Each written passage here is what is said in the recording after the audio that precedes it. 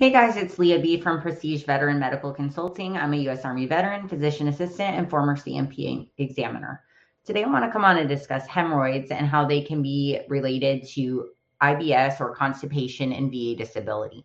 So a lot of people probably don't even realize that you can be service connected for hemorrhoids, and it may be a delicate and embarrassing conversation for some people to approach with their healthcare provider or with the VA from a compensation standpoint. But it's important to get this information out there because it is a thing that more than 1 in 20 people in the United States suffer from symptomatic hemorrhoids, and veterans are a big population that can also suffer from them. So let's talk about, what they are, how they can be service connected, and just dig into some of those details. Okay. So the Cleveland Clinic defines hemorrhoids as swollen and large veins that form inside and outside of your anus and rectum. They can be painful and uncomfortable and cause rectal bleeding.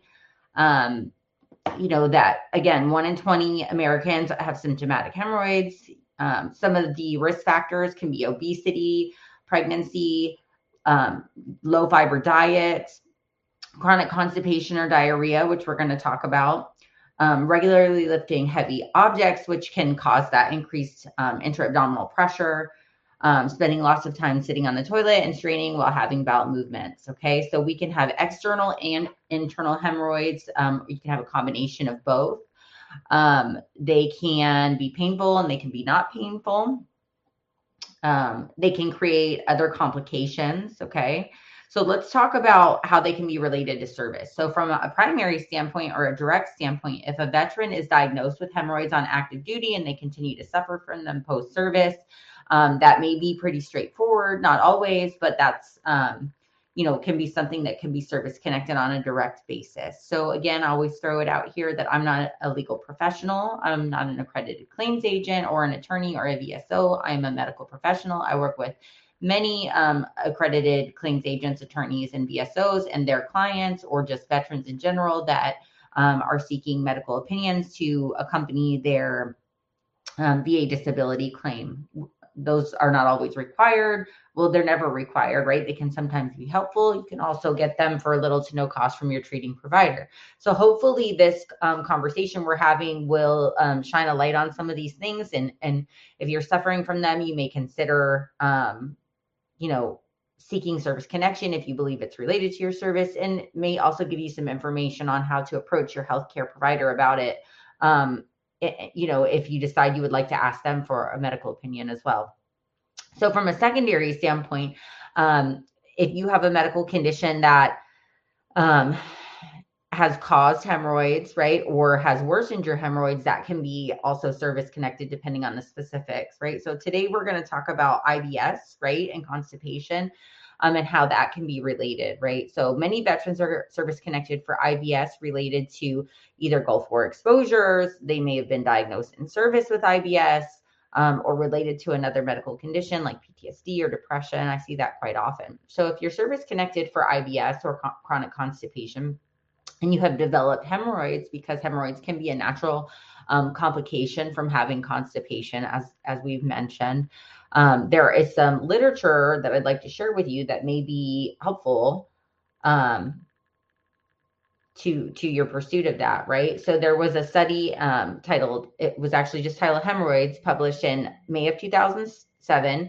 And it really just discusses what hemorrhoids are, that they can be caused by dietary changes. The majority of individuals with symptomatic hemorrhoids improve with dietary and bowel changes.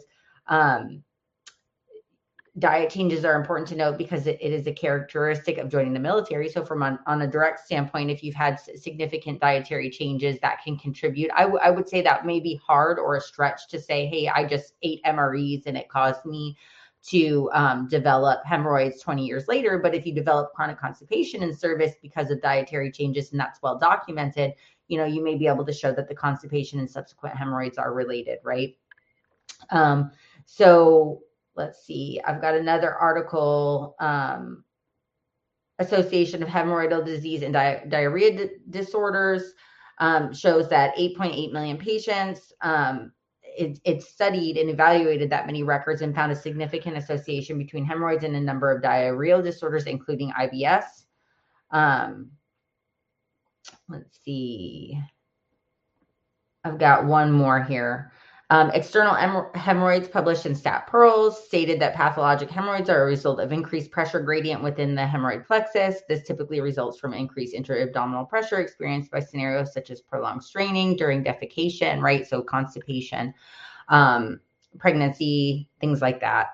A history of chronic hard stool can precipitate hemorrhoidal disease, right? So hopefully some of those articles will be helpful to you. Real quick, let's go over the ratings. These are always subject to change, so it's important for you to follow up with a legal professional to clarify what the current ratings are. But 0% if you have mild to moderate hemorrhoids, 10% if you have large, thrombotic, irreducible, excessive redundant tissue, frequent reoccurrences, 20% if you've got persistent bleeding with secondary anemia or with fissures, right? So I hope this was helpful. Please let me know if you guys have some questions. Just remember that there's a number of things that you may be suffering from that you don't even realize can be service connected, and there may be a relationship to your service. So I hope these videos are helping shed some light on some of those things. Please drop some comments if you guys have some questions, and thanks for watching.